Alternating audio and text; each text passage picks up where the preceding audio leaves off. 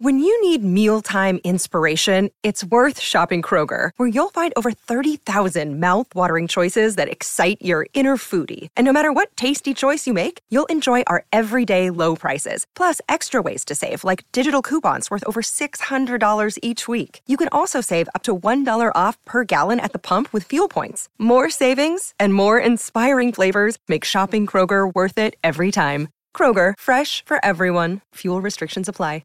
Another day is here, and you're ready for it. What to wear? Check. Breakfast, lunch, and dinner? Check. Planning for what's next and how to save for it? That's where Bank of America can help. For your financial to-dos, Bank of America has experts ready to help get you closer to your goals. Get started at one of our local financial centers or 24/7 in our mobile banking app. Find a location near you at bankofamerica.com/talktous. What would you like the power to do? Mobile banking requires downloading the app and is only available for select devices. Message and data rates may apply. Bank of America N.A., member FDIC. Hello, everybody. This is Marshall Poe. I'm the editor of the New Books Network. NBN listeners like to read books and buy them. So we thought we'd tell you that right now, our friends at Princeton University Press are having a remarkable site-wide sale. You can get 50% off books, including ebooks and audiobooks, with the code 50, F-I-F-T-Y, at checkout until May 31. You can save some real money on Princeton University Press books. I encourage you to go there and check it out. Welcome to the New Books Network. Hello, and welcome to another episode of New Books in Chinese Studies. Today, uncharacteristically, I am joined not only by the author of our book, Internationalist Aesthetics, who is Edward Tyerman, professor of Slavic Studies, Languages and Literatures, at the University of California in Berkeley, but also Ed Pulford joining us from Manchester. He is a co-host on the channel, and we will be talking to Edward today together. Before we begin, I would just like to introduce Edward a little bit more fully. So, Edward teaches at Berkeley 20th and 21st century Chinese Russian literature, of course, early Soviet culture, which is what his book is about, but also late Soviet and post-Soviet literature and film. He is interested broadly in not only Soviet cultures, but also the cultural connections and exchanges between Russia and China, Russian and Soviet Orientalisms, and theories and experiences of post-socialism, politics and aesthetics, and finally subjectivity and self-narration, which are all topics that we will discuss in this book, his first, I believe, monograph, Internationalist Aesthetics, Imagining China in Early Soviet Culture. So welcome, Edward and Ed.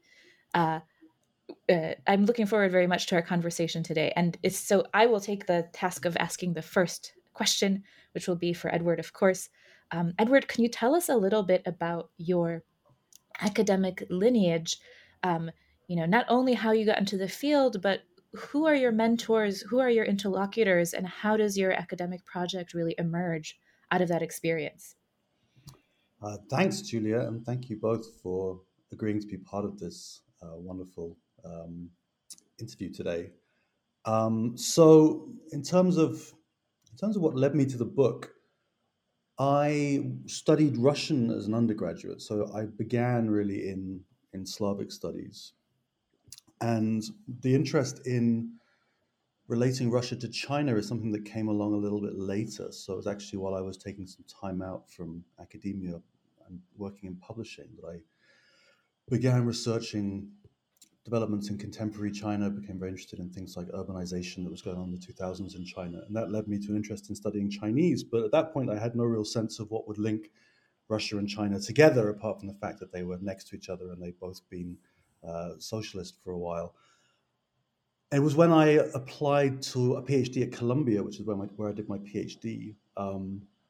While I was applying, I applied for Russian and comparative literature so I could continue working on Chinese. And one of the people I encountered there was Lydia Liu, who was the person who first started talking to me about this intensive engagement with Russian and Soviet culture in China in the 20th century, which was something that actually I think in general most Slavists aren't particularly aware of. And so it was working at Columbia with Lydia alongside people in the Slavic department there, Boris Gasparov and Kathy Nepomniachtchi in particular, that really led me to this topic. And taking particularly a seminar with Lydia Liu on Lu Xun was the first time that I learned about this significant number of Russian writers and filmmakers who were traveling to China in the 1920s. So Boris Pilniak, who I talk about in the book, was the first kind of figure I actually encountered. I wrote a short paper about him for that seminar about Pilniak's encounter in Shanghai with Tian Han and Jiang Guangci, and this failed film that they tried to make called Go to the People. And then I became interested in this, that a fairly prominent early Soviet writer had written this text about traveling to China in the 1920s that really placed China at the center of this question of where the revolution will lead and what its global implications might be. And I started looking around for other things from that period, because I mean, the early Soviet period is one that had always deeply interested me, and just started finding more and more. So I learned about Tretyakov, who again is a figure who has been sort of somewhat in the shadow of his more famous colleagues from the Soviet avant-garde. So he was a close collaborator with people like Vladimir Mayakovsky, Sergei Eisenstein, Vsevolod Meyerhold. He was very close friends with Bertolt Brecht and is often seen as one of the people that transferred this concept of estrangement from the Russian formalists over to Brecht. I also started discovering things like this film Shanghai Documents from 1928, which was actually just recommended to me by someone who I bumped into at a conference. I learned about the Red Poppy from Catherine Nepomniachtchi, who was interested in ballet. And I sort of started putting all this stuff together and realizing that there was this body of material about China in the 20s in Soviet culture that no one had really systematically brought together. And also that it was, what also struck me about it was that it was a body of material that ranged quite widely across these different genres and media that are themselves kind of a point of contestation at this moment in the 20s, where there is this ongoing debate about what the forms of a post-revolutionary culture should be. Should it retain the cultural forms of the past? Should it create entirely new forms adequate to a workers and peasants state, right? All of these questions that are quite vibrantly being debated by different literary and cultural groups in the 20s. This material on China seemed to range across all those different sort of cultural zones of production. So that's really what led me to this interest in writing the book and exploring what were the cultural resonances of this pretty intensive political engagement in China that's going on in the 1920s, which again, I think is something that for a lot of Slavists has been slightly buried by the general historical narrative of that period that the field tends to put forward. Wonderful. So if I can ask a follow-up actually that builds precisely off of where you left off, perhaps a definition of internationalist aesthetics. One of the things that I found most fascinating about your book is the way that you have devoted each chapter to a different medium to work through how that medium builds knowledge through bodily experience, right? We're really interested in sensory affects, in the sensorium, and a material relationship with the world that is supposed to remake the new Soviet man. And it's very important for that Soviet man, according to the folks that you're writing about, to understand, to make China sensible, right, through these media. So if you could tell us a little bit about that structure, that methodology, and how it relates to these central questions of internationalist aesthetics. Sure, absolutely. So, I mean, as I said, the thing that really struck me first of all on uncovering this material was how broadly it ranged across these different genres of literary writing and also different media. So when I came to put the book together, I divided it into 4 chapters, each of which deal with a different medium. So the first chapter is about, it's really about the writer as a mediator, focusing largely on travel writing, reportage, but I also discuss in that first chapter Tretyakov's use of a kind of documentary poetry. The second chapter is about theatre, the third chapter is about cinema, and the fourth chapter is about a very idiosyncratic text, which Tretyakov called a bio-interview, which is a collaborative autobiography that he wrote with one of his students from Beijing. So Sergei Tretyakov, I should probably say, is the central figure in this book. And he is an avant-garde writer who spent 18 months teaching Russian in Beijing in 1924-25 and used that experience to become both, I would say, the most prominent Soviet journalist on China in this period. He published an enormous range of over 100 articles in the Soviet press about contemporary China. And also to write a variety of different kind of experimental texts that are trying to convey contemporary China to his audience, trying to connect his audience to China's contemporary reality. So Tretyakhov's there at this time, exactly at this moment when the Communist International is trying to orchestrate an alliance between the Chinese nationalists and the Chinese communists, when there are lots of Soviet advisors in the country, led by Mikhail Baradin, who are trying to cement this alliance. And Tretyakov, in a sense, is part of the cultural wing of that Comintern project, I would say. Beijing University, where he taught in the Russian department, was an important point of contact for Chinese students and pro-Soviet Russian intellectuals. And a lot of the students who studied there went on to study, for example, in various institutions in Moscow. So there is this large political project going on, and the way I understand the kind of media side of that project is really, it's this attempt to explore the possibilities of the various genres and media that are circulating and indeed in contestation in the 1920s in Soviet culture. Explore their possibilities for creating this sense of internationalist connection to the Chinese Revolution, to give the Soviet public a sense of China as a commensurable and coeval revolutionary space, and overcome various forms of exoticization that had shaped the common understanding of China in the Soviet cultural imagination. So it's the ability of media and of different media to shape this sense of connection and to do so in different ways that really drives the structure of the book being the way that it does.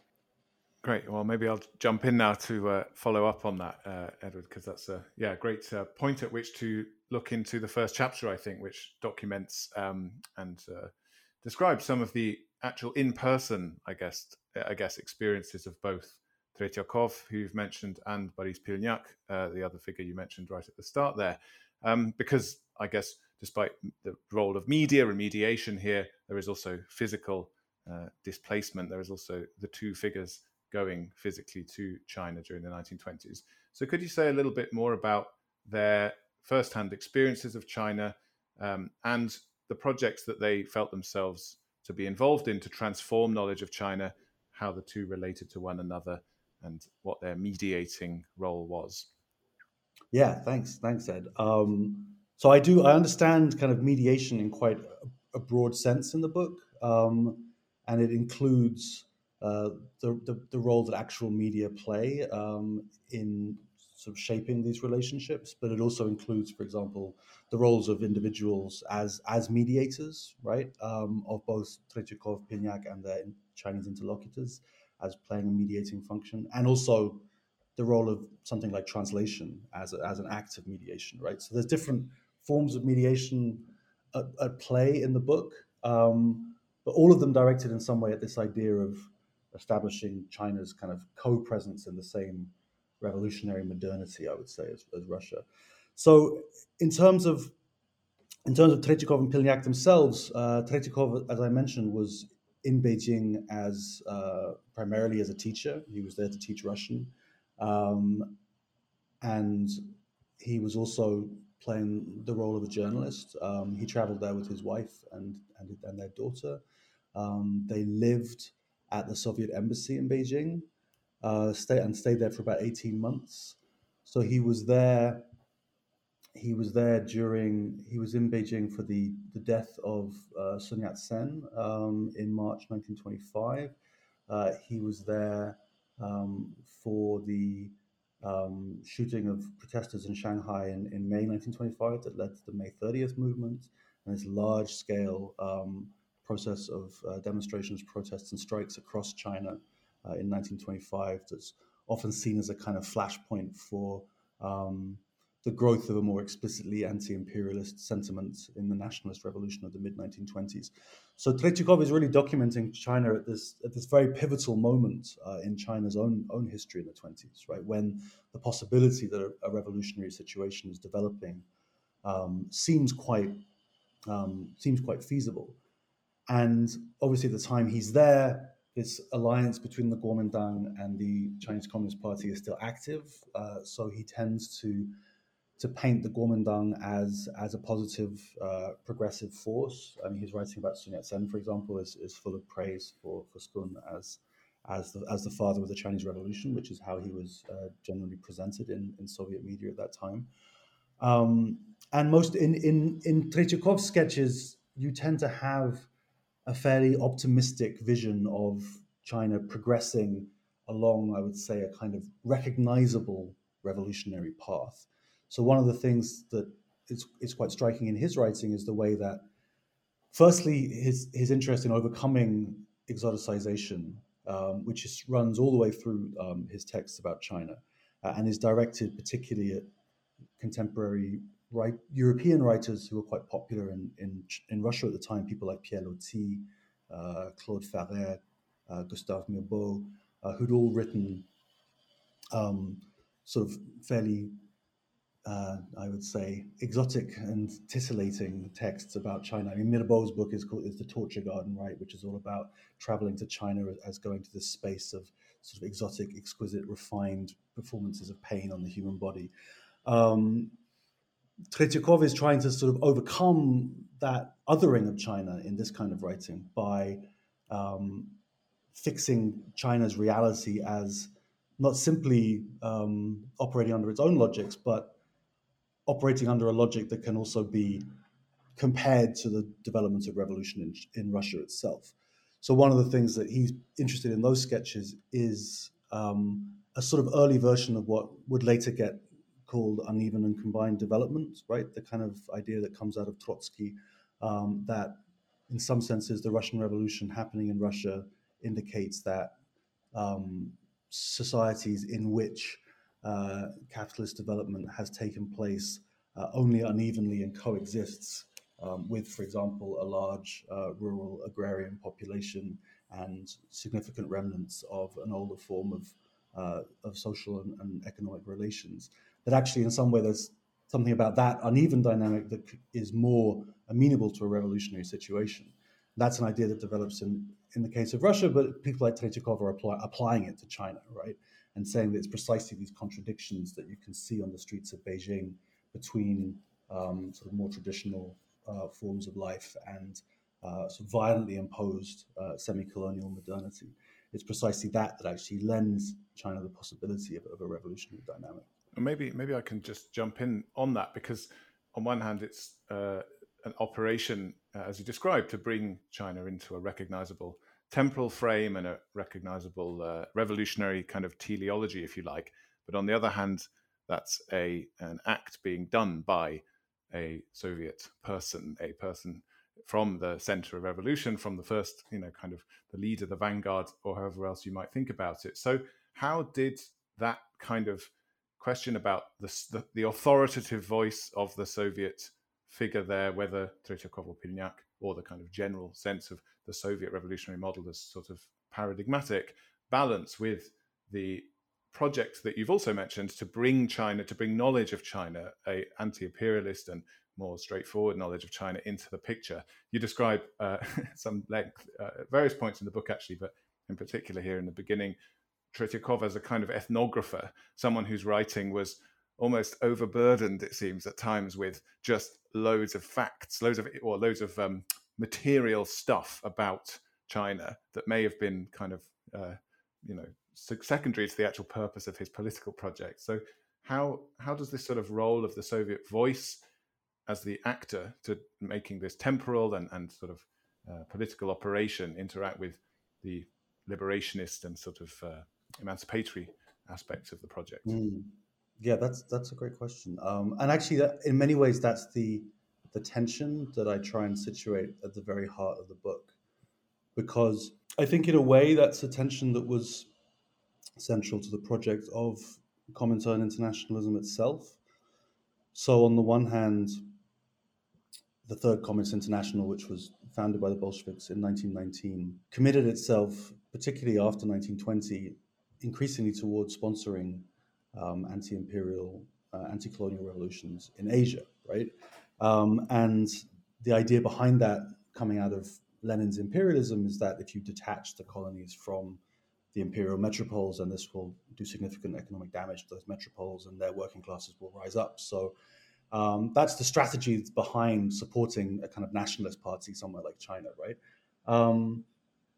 And within that template, you have, I think, how I describe it in the book is that it's a tension between centrifugal and centripetal forces. So on the one hand, you have this impetus towards decentering Europe and creating a sense of political solidarity and common cause with people in Asian countries with whom, under the logic of imperialism, you would be encouraged to see a kind of difference.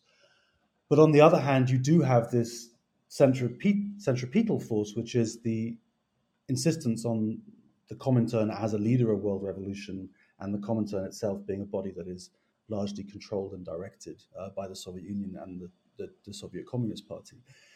And the way I try to deal with this tension in the book is by saying that it's actually this very combination of centrifugal and centripetal forces that shapes the project of internationalist aesthetics itself. So with Tretyakov, absolutely, there's this combination of a desire to overcome the exotic by fixing as many facts about China as possible, right? And Tretyakov is most famous within Slavic and Soviet studies because he was the figurehead for a movement which later got called in the later 1920s the literature of fact, or the factography was sometimes what they called it, right?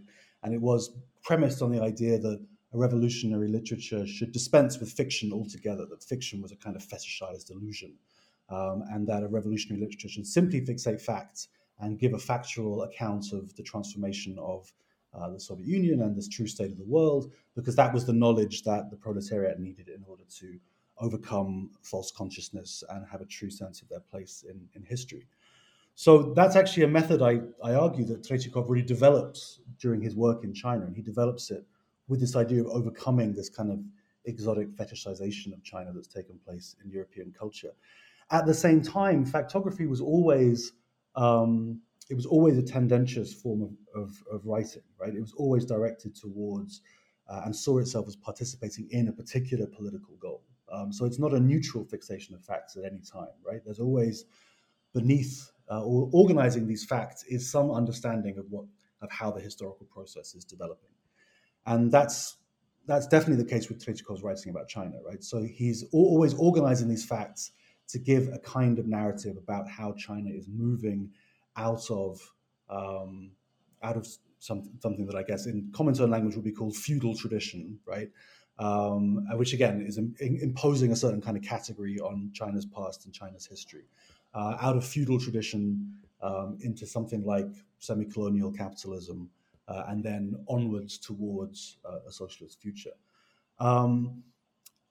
What's striking about this other figure that I talk about in the first book, Boris Pilniak, who was a different kind of Soviet writer, very much a modernist, but less of a factographer, in the sense that Pilniak was more committed to, and in fact famous for, an account of the revolution as a kind of chaotic, elemental, disorienting activity that may have been more to do with the revenge of a primeval past than it was with kind of a revolution driven by Marxist class categories. So when Pilniak goes to China in 1926, the text that he writes, Chinese Story, is sort of using the same language as Tretyakov about international revolution and the feudal past and the revolutionary future. But the text itself is a completely mangled mess, and one in which that progression doesn't seem in any way smooth or clear, right? And instead he focuses on his own kind of subjective experience being one of extreme disorientation, discomfort, and alienation. So with Pilniak, I think you see how this general project of internationalist aesthetics operates under the same parameters, but it gets it gets interpreted by different agents in very different ways. And whereas I think Tretyakov sees it as his responsibility as a writer in China to offer his Soviet readers this clear sense of China's progression into its revolutionary future. For Pilniak, this idea of Chinese sort of similarity actually becomes something destabilizing, essentially, because in many ways he's committed to a more explicitly, I would say, sort of even Russian nationalist understanding of what the revolution is. And he was also there for much less time. So that's another important thing I think to mention, is that Pilniak was very much a visitor. He traveled through from Harbin to Beijing and down to Shanghai in, I think, maybe a month, and then stayed in Shanghai for another month. So it's a different dynamic of presence, but also a very different understanding of what the writer's role is in terms of organizing their own sense experiences into something coherent that can actually convey knowledge. One thing that strikes me as we talk is that really your book is not so much a book about Chinese studies as a book that explains the arising of Chinese studies in a different context than we're used to experiencing, right? Although, of course, and we will eventually get to this, but you do have very active and agential Chinese characters that emerge and that are in close conversation with these Russian intellectuals as they struggle to translate China. So perhaps with that, we can transition to a discussion of your second chapter, which is really about translations that occur on the stage and ways in which some of these translations are perhaps missed by their intended audiences. So, of course, I'm talking here about the play Roar China, which is, of course, the work of Tretyakov, and a different type of a theatrical performance, a Soviet ballet called The Red Poppy. So I wonder if you could introduce to us these two pieces through the mechanics of translation, particularly the Mandarin and Russian pidgin that is used in the first, and this missed translation, not mistranslation, but a translation that the Soviets wanted to impose upon a play that it failed ultimately to change the meaning, the signification of the red poppy for Chinese audiences. Yeah, thanks. So the second chapter on theatre is one where I try to get at this question of how a theatrical production can seek to mediate between two cultural contexts, right? So in both cases, both the play Roar China and the ballet The Red Poppy were high-profile, significant productions on the Moscow stage in the mid-1920s. Roar China debuted in 1926 at the Meyerhold Theatre, Vsevolod Meyerhold being probably the most prominent experimental director of the Soviet period. The script was by Tretyakov, and it was based on an incident that happened in the town of Wanxian in Sichuan in 1923, when an American businessman called Edwin Hawley was killed during an altercation with some Chinese boatmen over trade along the Yangtze River. And as a result, the captain of a British battleship that was moored nearby, called the Cockchafer, insisted that two of the Chinese boatmen should be executed. Otherwise, the British ship would bombard the city. And after some negotiations, the two of the Chinese boatmen were indeed executed. The Red Poppy, which I think is pretty clear was really inspired by the success of Roar China in 1926, was staged a year later in 1927, and it was staged at the Bolshoi Theatre for the 10-year anniversary of the Russian Revolution. So this is also a symbol of the significance, really, of China for early Soviet culture, that it's the year 1927, the 10-year anniversary of the Russian Revolution, at which Soviet engagement with China really comes to a head, both in terms of these sort of high-profile productions like The Red Poppy, but also in terms of the fact that the alliance they're sponsoring between the nationalists and the communists falls apart in 1927, right? With the nationalists massacring communists in Shanghai in April 1927. So this this is really the moment at which the review of what has happened in 10 years of the revolution is taking place, and the Bolshoi Ballet decides to put on a ballet set in contemporary China, which tells the story of a Chinese dancer named Tao Hua, who dances in an unnamed Chinese port, which is pretty clearly modeled on Shanghai, in tea houses for the pleasure of Europeans. And then a Soviet ship sails into the port, and the Soviet sailors intervene in a dispute between Chinese dock workers and their overseers. This then leads to a plot by the British to murder the Soviet captain, but the Chinese dancer Tao Hua falls in love with him, and essentially through a series of complicated intrigues ends up saving his life. So they're very different productions, right? Even though it's pretty clear from the records of the Bolshoi that they were looking at the success of Raw China when they decided to think up a ballet set in contemporary China. And the way I try to understand the difference between them is really by focusing on their relationship to this foreign context that they're trying to bring onto the Soviet stage.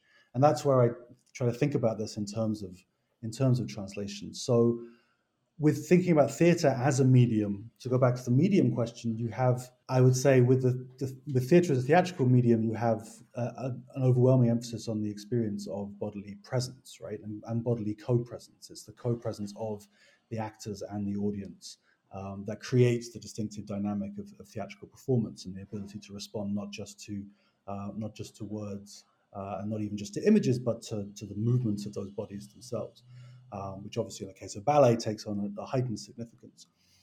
With these kinds of plays that are trying to be in some sense internationalist, you have an added complex relationship between that presence and the absence of the actual context that they're claiming to represent on stage. And it's the relationship between those two things that I argue that these two plays deal with in fundamentally different ways. So Tretyakhov's Raw China, which is trying very hard to insist that it's based on an actual historical incident. So again, Tretyakov's insistence on sort of documentary methods does all sorts of things to try and affirm its connection to an authentic Chinese context. So they imported costumes from China. They imported gramophone records of Beijing opera to play during the play. They imported Chinese instruments. There are various moments in the script where you see a note suggesting this is when the huqian would sound to give a particular kind of Chinese musical flavor to a scene that was being performed. So there's this interest in sort of authentic cultural materials, I guess you could say. And at the same time, the European side of the play is being performed in a highly kind of artificial, theatricalized, stylized manner of these kind of grotesque, exaggerated caricatures on a fairly obviously artificial-looking battleship set. So a lot of critics found this very disruptive. They thought that the tension between a kind of sort of naturalist ethnographic aesthetic and a highly sort of stylized theatrical aesthetic was a sort of dissonance in the play, particularly since those are the two kind of schools of theatre that in the early Soviet period are kind of arguing with each other about which one should be the dominant form for Soviet culture, and in a sense the kind of Stanislavski option or the Meyerhold option. But I argue that actually that dynamic is there specifically to accentuate the fact that this is both a theatrical production and one that is seeking to affirm that it has some kind of connection to an actual sort of historical reality that takes place somewhere else, right, in China, in Sichuan. And that dynamic is also, I argue, reflected in the way the play itself deals with the question of language. So you have multiple different forms of language in the text. It's basically a play in Russian, but the Chinese characters do sometimes speak to the European characters in Chinese. Among themselves, they speak Russian, but when they're interacting with the European characters, they sometimes speak Chinese, and they often speak this pidgin language that Julia mentioned, Chinese Pidgin Russian, which was a historical pidgin that developed along the Russo-Chinese border for trade purposes, probably from around the 17th century, in places like Kyakhta, but also particularly in Manchuria. And Harbin, for example, you would have heard Chinese Pidgin Russian spoken very widely. In Vladivostok, where there was a significant Chinese population at this time, and where Tretyakov actually spent a good chunk of the Russian Civil War in the early 1920s, Chinese Pidgin Russian would also have been heard on the streets. So what really interests me about the use of the pidgin, which again was misrecognized by a lot of people who just thought it was kind of mangled Russian, is there's an investment there in reflecting, in some sense, the actual sort of historical reality of these trading contacts between Europeans and Chinese traders within China itself. So the Chinese Pidgin Russian is essentially translating, I suppose, Chinese Pidgin English, which is more likely would have been used in these encounters in Sichuan. But it's a language that is not only historically authentic, but one that actually arises out of the dynamics that the play is trying to explore, right? Which is the sort of political and economic hierarchies involved in European and Chinese trade contacts. So it's that interest in using an actual kind of historical contact language in order to give voice to these relations, which in Tretyakov's play are presented as highly unequal, that I think is really distinctive about Tretyakov's approach to translation in that play, and really speaks to his sort of his factographic impulses, right? With the Red Poppy, essentially most of that stuff is gone. So the sort of famous anecdote about the Red Poppy, which I talk about in the chapter, is that when Mao Zedong came to Moscow in 1949, 1950 to make a pact with Stalin, he was invited to go and see the Red Poppy. He didn't go, but he sent Chen Boda, one of his associates, instead. And Chen essentially protested vigorously against the production, not only because it had sort of rendered some of its Chinese characters somewhat kind of grotesque and exaggeratedly racialized, but also because of this central symbol, the Red Poppy, which in the ballet is supposed to be a symbol of internationalist revolutionary solidarity. It's a flower that the dancer gives to the Soviet naval captain in the first act as a token of her love and affection, and then in the third act he sort of magnanimously returns it, but now as a symbol of their sort of common sort of brotherly struggle for revolution. For Chen, watching this in 1950, the Red Poppy was too obviously a symbol of opium to play this role in the ballet, right? And more immediately conjured up the histories of British opium trade in China, the opium wars that were fought over that trade in the 19th century, and so forth. So what really interests me in that section of the chapter is this question of how could this group from the Bolshoi theater, who are trying to make an anti-imperialist ballet in 1927, how could they have been, as it seems to us, so blind to the symbolism of that poppy? And I essentially, it took me a while to kind of think about this, because I thought, did they just not know about the Opium Wars? But that doesn't seem very feasible, because it was one of the things that a lot of this kind of writing in the 1920s, including by Tretyakov, is constantly talking about, because the British were the major kind of villains of the peace for the Soviets. Did they simply not care because the poppy in Russian cultural context actually has sort of fairly positive, optimistic associations with springtime and freshly plowed fields and so forth? And I ended up thinking that really it's actually this investment on the Soviet side and their ability to re-signify these kinds of symbols, to say that the poppy was associated with opium and vice and imperialism, but through the actions of this play, its meaning is transformed into one of internationalist solidarity and the red flower as the red banner and so forth. So there again, you see this kind of interest in claiming a certain kind of Soviet authority over symbols and over their sort of shifting meanings, but in this case, one that the Chinese side very actively ultimately rejected. So if I can jump in then, I think one of the interesting things about this production of the Red Poppy, in relation to this negative connotation of opium and ensnarement in various types of inappropriate desires, is actually the proliferation of consumer objects that you write, that emerges out of this production, right? So I wonder if you could tell us a little bit about that, especially as how it relates to your And indeed, the Soviet intellectuals' task of sort of demystifying and de-exotifying and decommercializing China, right? And how maybe you can include a little bit of discussion of this opium dream that plays an important role in these first stagings, and then is written out essentially as the play evolves into the later Soviet period. Mm-hmm. Yeah, no, absolutely. That's a great question.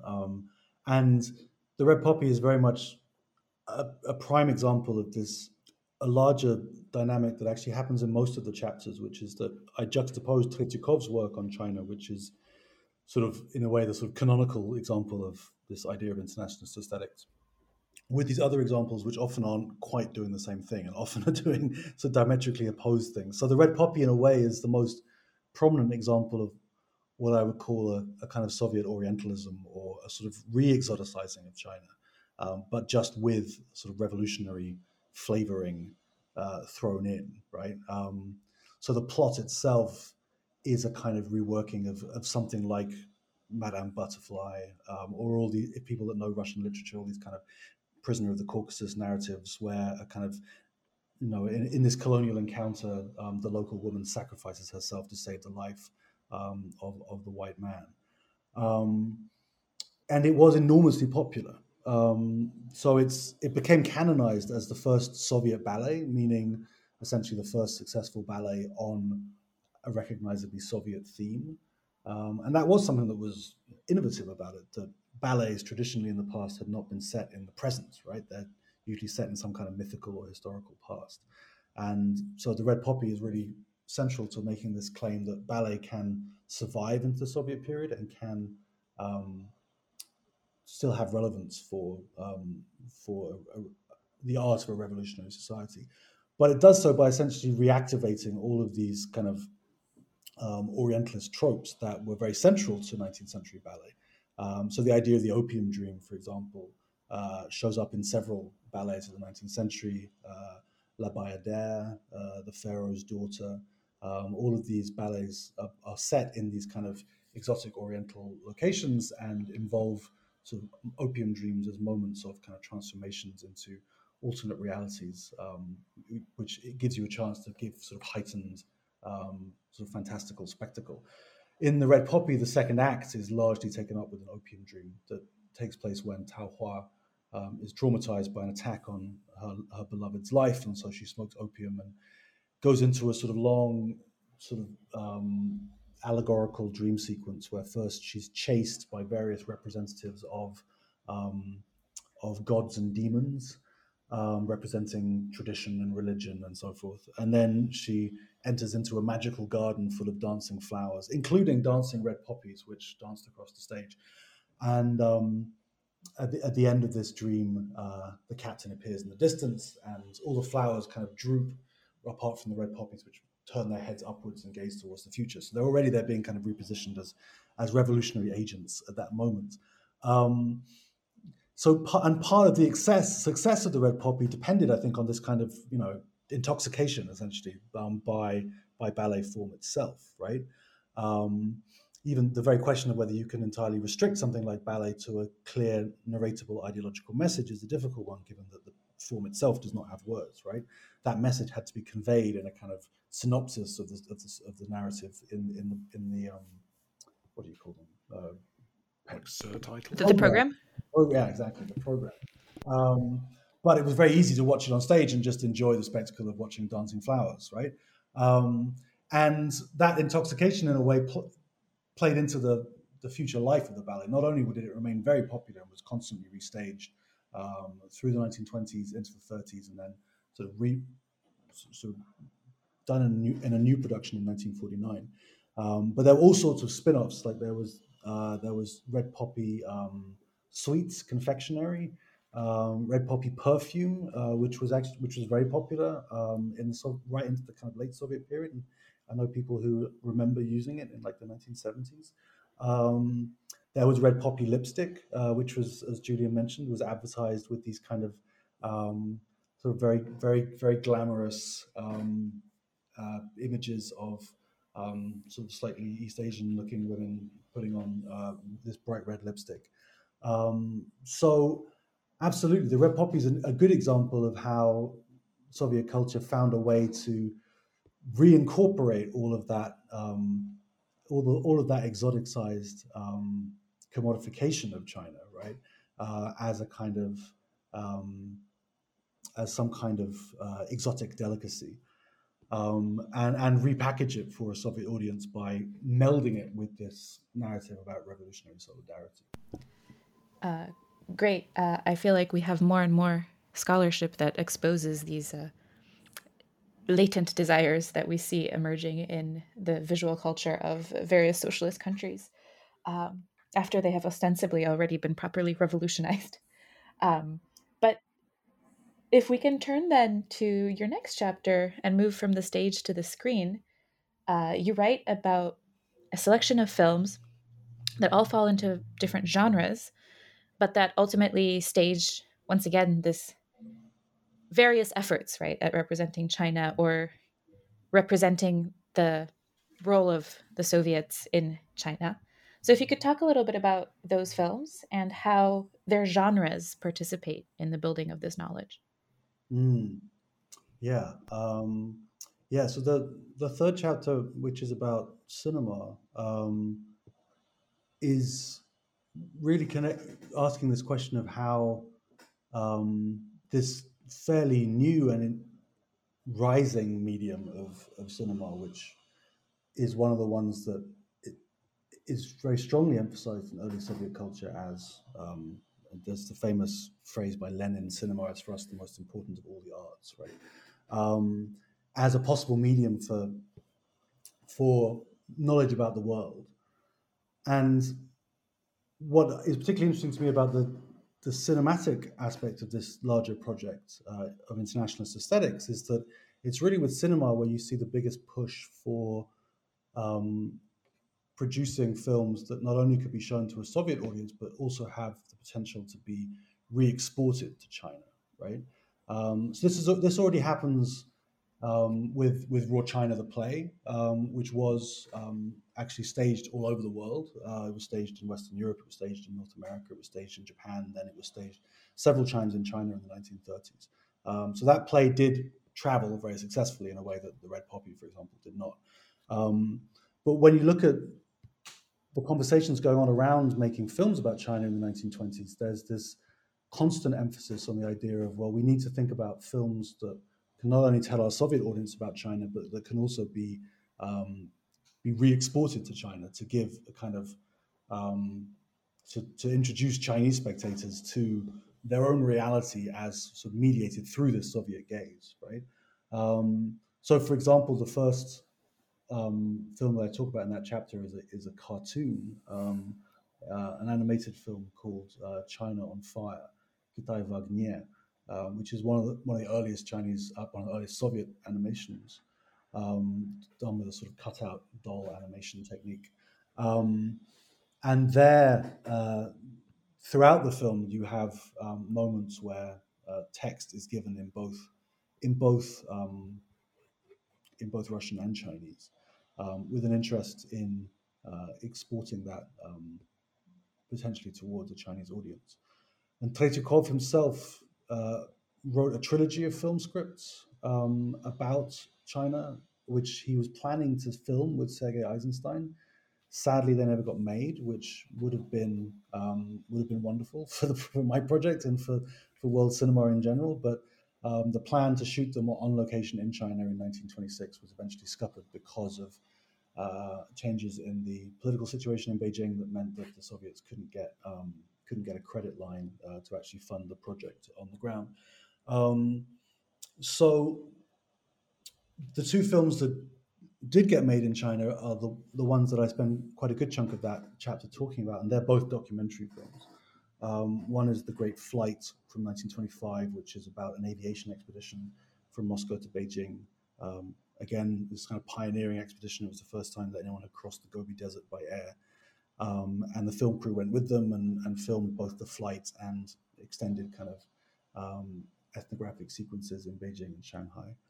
And Guangzhou, actually. And then the second film is this film, Shanghai Document from 1928, which was actually filmed in Shanghai in the summer of 1927 so after the Chiang Kai-shek's coup against the communists in April of that year, but incorporates newsreel footage from both the nationalist armies entering Shanghai and the massacres that ensued. So this is a chapter that, as you said, Julia, kind of takes in various different film genres, and I try to understand that really as part of this ongoing process of negotiation over what exactly the best film genre would be for this question of producing accurate knowledge about a foreign space. The animated film, for example, is very explicitly made in a kind of agitational vein that uses these kind of exaggeratedly grotesque images of sort of villainous imperialists who are transformed into literal monsters, right, with sort of huge fangs dripping kind of blood and enormous eyes that pop out on their stalks. Whereas their Chinese victims are drawn in kind of sort of realist human representational form. So that gives you an opportunity to give this kind of exaggerated kind of caricature dynamic that can really impact people with some sense of the villainy of the imperialists. With Tretyakov and the documentaries, it's an interesting tension because, of course, as I've said, Tretyakov is famous for being someone who advocated for documentary writing. When he came to write film scripts, he actually didn't insist that films should be documentaries. In fact, the film scripts that he wrote are kind of fictional scripts based on documented events. So somewhat in the vein of Eisenstein's Battleship Potemkin, right, which is based on an actual historical event, but sort of alter certain details in order to heighten the sense of the heroism of the sailors as a collective. Tretyakov's scripts are all kind of trying to thread together historical events that happened in China in the mid-1920s. So the trilogy climaxes, for example, with the strikes in Guangzhou in 1925 and the boycott of Hong Kong, that in Tretyakov's script lead to a kind of revolutionary military confrontation between the Kuomintang and the British, which never actually quite happened. So he's playing there with historical reality, but still feels the need for a film script that will link them together in a way that can sort of maximize their sort of emotional impact on the reader, right? On the audience.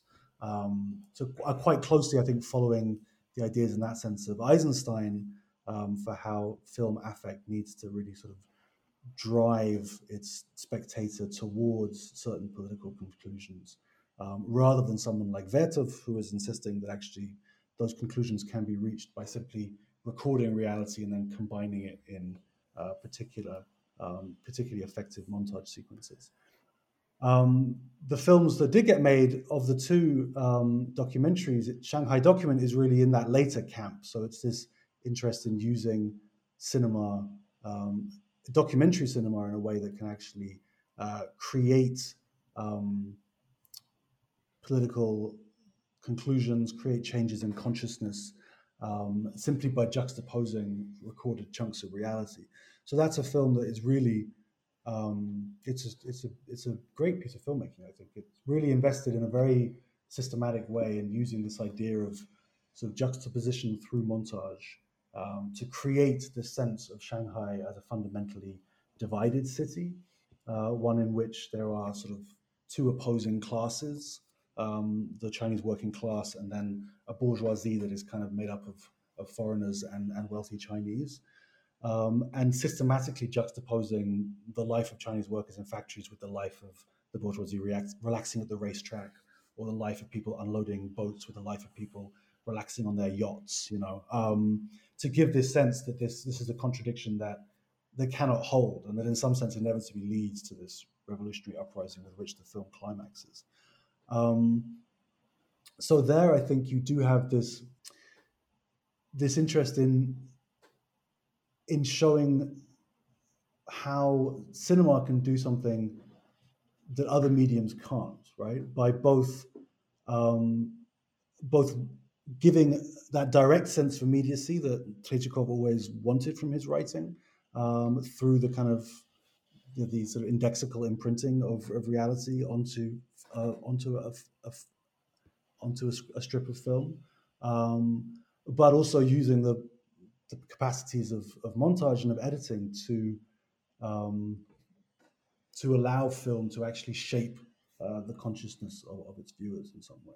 I think you kind of reproduce that effect as well in a compound way by inclusion of cut scenes or clippings from the films in the book itself. And I would say, in terms of a transformation of consciousness, the cartoon images from that Gitai Vagnia, China, what is it, a flame on fire, that you mentioned. I mean, that really, they do transport you to a totally different kind of paradigm. That those graphic, grotesque, bird-like evil things with stuff shooting out of their eyes, and the kind of way that capitalism is depicted there.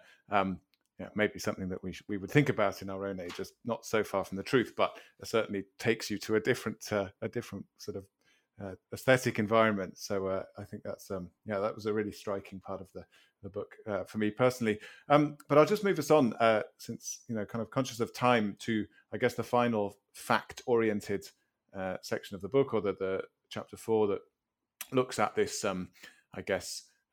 quintessential work of factography, the bio interview, this work by Tretyakov.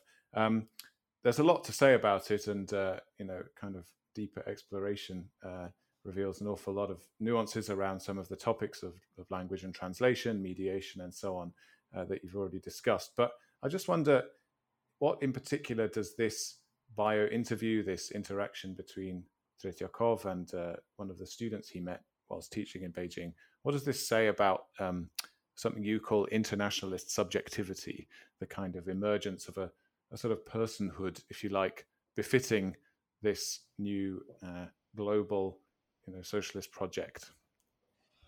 That's a great question. And I think I should say, as a sort of preface to this, that the project of internationalist subjectivity was always a project, and I think it always remains,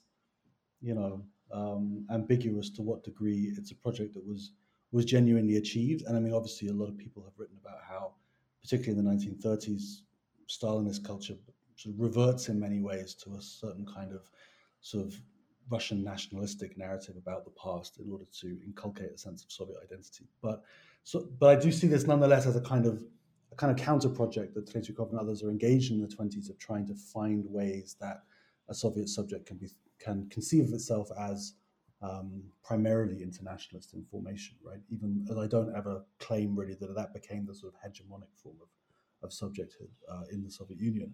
And indeed, for later periods, the idea of internationalism increasingly became seen as a kind of cynical joke that basically covered up the reality of Soviet state realpolitik.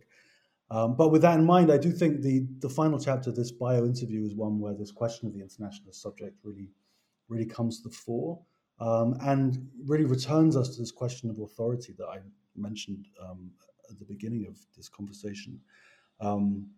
So Tretyakov wrote this book in collaboration with Gao Shihua, who was one of his students from Beijing, who later traveled to Moscow to study at the Communist University for the Workers of China, which was founded specifically to train Chinese students, both nationalists and communists, in 1925, I think. And so Gao Shihua was from Sichuan. He was born into the family of a scholar who later studied in Tokyo and then became a member of the Tongmenghui and participated in the 1911 revolution. He then traveled to Beijing University as a young man to study, and started studying Russian there, where Tretyakov was one of his teachers, along with other members of the Russian department there. He was someone who became more radically interested in politics after he participated in the May 4th movement in 1919. He went on to study in Moscow, and while he's there, he works with Tretyakov over a period of 6 months and they met regularly to sort of discuss Gao's life and to collectively compile this large, sort of 300 plus page account of a young Chinese man's life, around which is woven a kind of a sort of history of China over the first 3 decades of the 20th century, essentially. So what really interests me about this book, which was renamed Deng Shihua, because after Gao goes back to China in 1927, he goes back after the April massacre in Shanghai. Tretyakov changed the name because he wanted to protect his identity in case he got into trouble in nationalist China for having been in Moscow. What really interests me about Deng Shihua is the way that Tretyakov constantly foregrounds the processes by which the book itself was written, right? So there's this kind of, in the terms that Russian formalists use, a laying bare of the device, by which he's constantly drawing attention to the fact that this is a text that came out of this dialogical interview encounter between two people. That's an encounter which was conducted in imperfect Russian. So Tretyakov's Chinese probably wasn't good enough to speak to Gao in Chinese, but he knew a little bit. And Gao's Russian was pretty strong, but Tretyakov suggests not always perfect. For example, he describes him at certain points trying to draw things in order to convey what he's talking about when he can't think of the Russian word, or having to go out of the room and sort of ask his friends what it is and then come back and explain it to Tretyakov. We've all been there. Well, exactly. Right. There's this very interesting emphasis on the kind of imperfect communication process of this highly mediated encounter, right?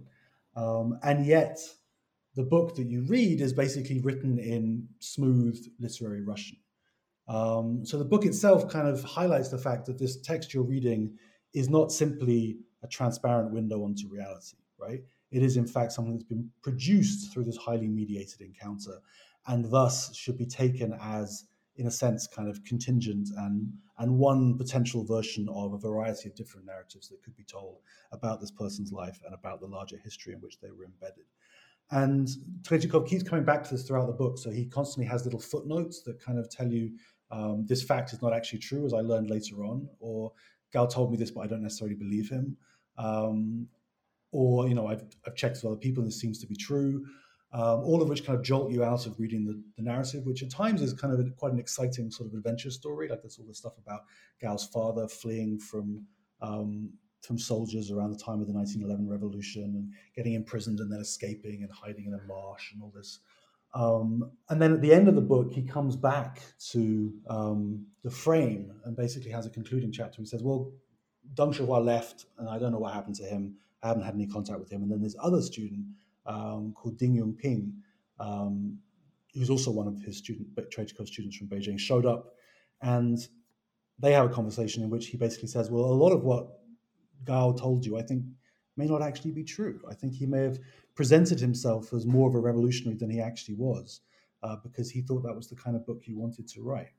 And so at the end of the book, he kind of throws open again this whole question of the authority dynamic involved in this encounter, right? Which seems to be so strongly weighted towards Tretyakov, who was Gao's teacher, who was the one speaking in Russian, who's the one ultimately writing the text. But at the end sort of opens up this whole area where it kind of undermines itself by saying, well, actually, maybe the person I was interviewing kind of came to understand a certain model of this revolutionary internationalist subject that you wanted me to perform. And that's the subjectivity that they ended up performing. So that idea that this account of the subject himself could actually be something that is performed and structured according to certain kinds of norms that Gao would have learned through his process of being involved in the Soviet education system, essentially, which was engaged precisely in the construction of these kinds of subjects. That's the moment in Deng Shihua that I think is really interesting, and that actually throws open this question of the authority involved in this kind of internationalist knowledge production as one that casts its shadow over Tretyakov's work as a whole.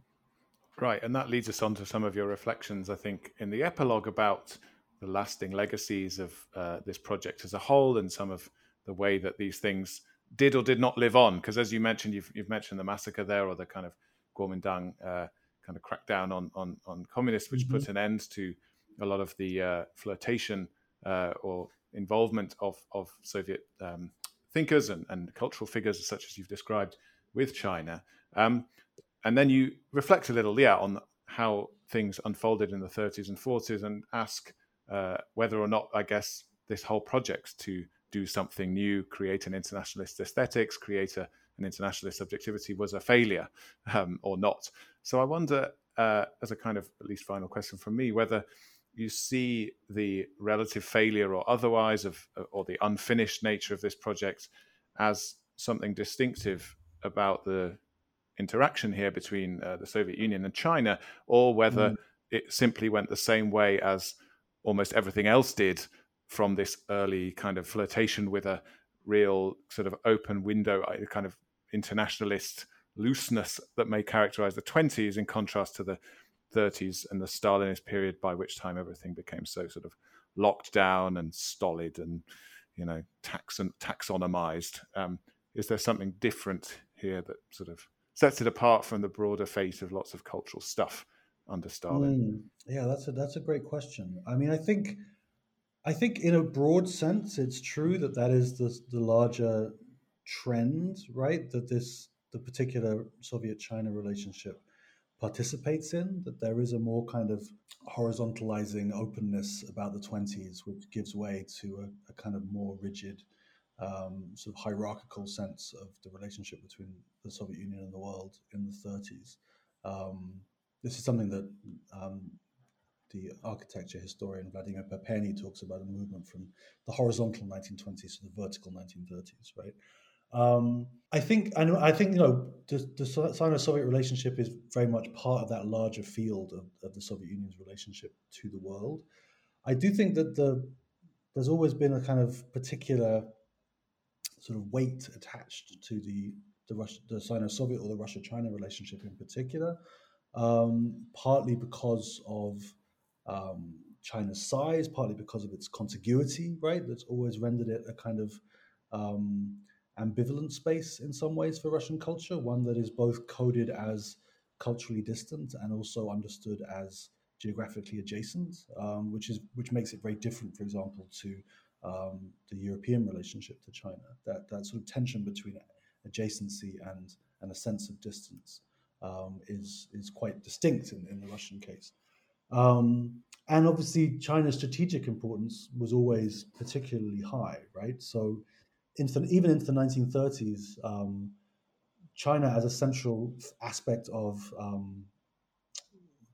reporting on the world in Soviet newspapers and journals, for example, remains in a really prominent position, particularly actually after the Japanese invasion, because Japan is seen as the major rival and enemy in the East, right?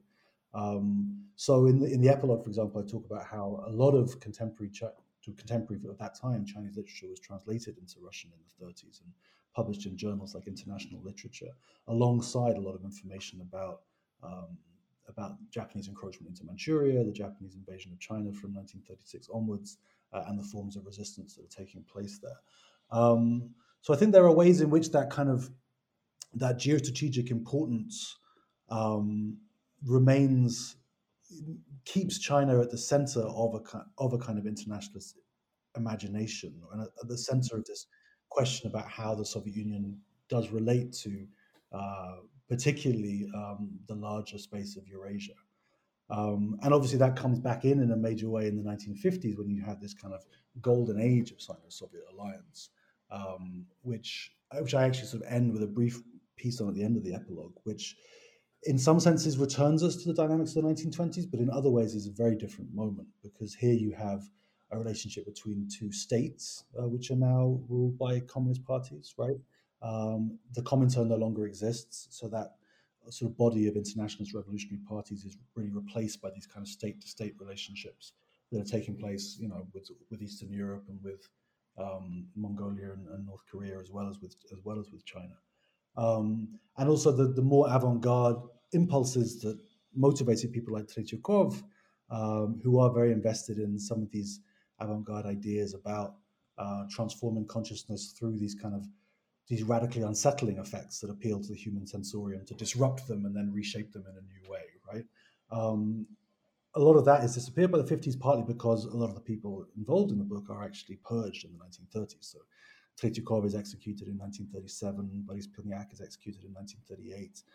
Meyerhold also dies in the purges. The one person that does get through is this figure, Vladimir Schneiderov, who directed The Great Flight, the aviation expedition film, and then comes back in the 50s to make a film in Xinjiang about a projected railway that was supposed to travel through Xinjiang, but in a sort of joint Sino-Soviet project that never got made. So I think the question remains. But what's interesting to me actually about these different iterations of moments of Sino-Soviet alliance, I know, Ed, this is something that you've sort of worked on as well, which we see another one in the present, right? Is that each moment actually seems to operate on a strategic forgetting of the previous moment. So when you have the Sino-Soviet alliance in the 1950s, there's some mention of the fact that Schneiderov had been there in the 20s, for example.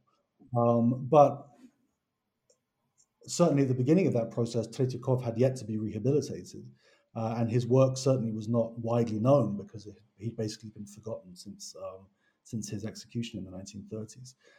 So that kind of clear sense of a link to what had been happening in the 20s was quite limited, right? And in a sense, the Sino-Soviet relationship is being reinvented under the conditions of the Stalin-Mao Pact and what comes afterwards. And my sense is that in the sort of post-1980s situation, in which we're sort of still existing today, that's the case again, right? So in some sense, these relationships can't really gesture back, for example, to the Sino-Soviet alliance in the 50s, not least because the power dynamic between the two sides has actually radically changed. And whereas in the 50s it was this sort of Stalinist older brother and the Chinese sort of pupil learning about the socialist future, increasingly in the post-socialist period, you have a situation where China is becoming the sort of economically more powerful senior partner in that relationship. So in some sense, I think it's important for us to be aware of this longer history in order to try to understand what the relationship is driven by in the present. But it's also striking the degree to which the present iteration of it has to kind of cast aside a lot of that heritage in order to really operate. So if I might offer my final question then on that note, if we've sort of constructed this as these sequels that seem to occur on a palimpsest, if I could ask about the sequel of your own academic project, what are you working now? And if there is a connection, what is it? And if not, what inspires your new project? Oh, thanks. That's a great question. So at the moment, I'm working on, I would say, two things that I hope may become one thing, but they may remain two things. And they're both sort of connected to the two periods that I just mentioned. So the last thing I mentioned in the book is actually this film that I just talked about by Vladimir Schneiderov, about another expedition film, but through Xinjiang this time, and along the route of this planned railway from Lanzhou to Urumqi and then to Almaty in Kazakhstan, which was planned for the 1950s but didn't get made and actually only got finished in the 1990s. And it was a collaborative film, so it was made in collaboration between a Chinese and a Soviet film studio, and it had a Chinese and Soviet director, Chinese and Soviet cameraman, and so forth. I've already published a piece on this, but I'm really interested in this question of cinematic collaborations that took place between the two countries in the 50s, of which there are a few. There's also the film Przewalski, which was made in the early 1950s about a Russian imperial explorer of the 19th century who traveled through Xinjiang, and large chunks of that were filmed in Beijing. There's a film called Wind from the East from 1958, directed by Yefim Jigan, which is a kind of socialist realist film set in Manchuria about the reconstruction of a factory, and also a co-production. So one of the things I'm hoping to do more is to kind of investigate those co-produced films for their kind of, not just the films themselves, but the sort of dynamics of co-production that shaped them. Because I think it's a very interesting example of how this relationship was shaped, both by this sort of dynamic of tutelage, right, whereby the Soviet side was seen as sort of imparting its knowledge of how to make how to make, at that time, sort of up-to-date, state-of-the-art socialist cinema. And there was clear investment in learning from the Soviet Union in terms of Chinese cinema at that time. But also all these tensions that emerge around the relationship over a slight kind of Chinese discomfort with being placed in this position of the pupil. And particularly in these films that take place in what are essentially kind of contested border spaces historically between the two states, right? So Schneider's film is taking place in Xinjiang, which had long been a point of contestation between Russia and China, and in the 1930s was, in many senses, a kind of Soviet protectorate. And Wind from the East is taking place in Manchuria, where obviously there are kind of long-standing tensions and contestations over Chinese and Russian sovereignty as well. So that's one project that I'm working on. And then the other is I'm sort of interested in looking at the post-socialist period and ways in which the Russia-China relationship has been figured in popular culture in both countries. And I mean popular culture in a fairly broad sense, from kind of from novels to things like TV and cinema. So at the moment I'm writing, for example, trying to write something about the Russian writer Vladimir Sorokin, who writes a series of sort of speculative fiction texts in the 2000s about a future Russia that has sort of regressed into a kind of neo-medieval state. But one of the striking things about his neo-medieval Russia is that it's also increasingly under the economic influence of China, to the extent that it is traversed by this road called the Guangzhou-Paris Road, which is a sort of enormous trunk road that sort of ferries goods from China to Europe through Russian space. Are you sure it's not called the Belt and Road? Well, exactly. So he starts writing these in the mid-2000s, actually, before the Belt and Road Initiative is announced. But it's very clearly playing on the same idea, right, of a kind of vast Eurasian transit corridor, a kind of new Silk Road in which Russia would just be a sort of transit space. So I'm interested in ways in which the post-Soviet imagining of Russia's place in the world gets shaped by this sense of China's rise and China's very different experience of post-socialism.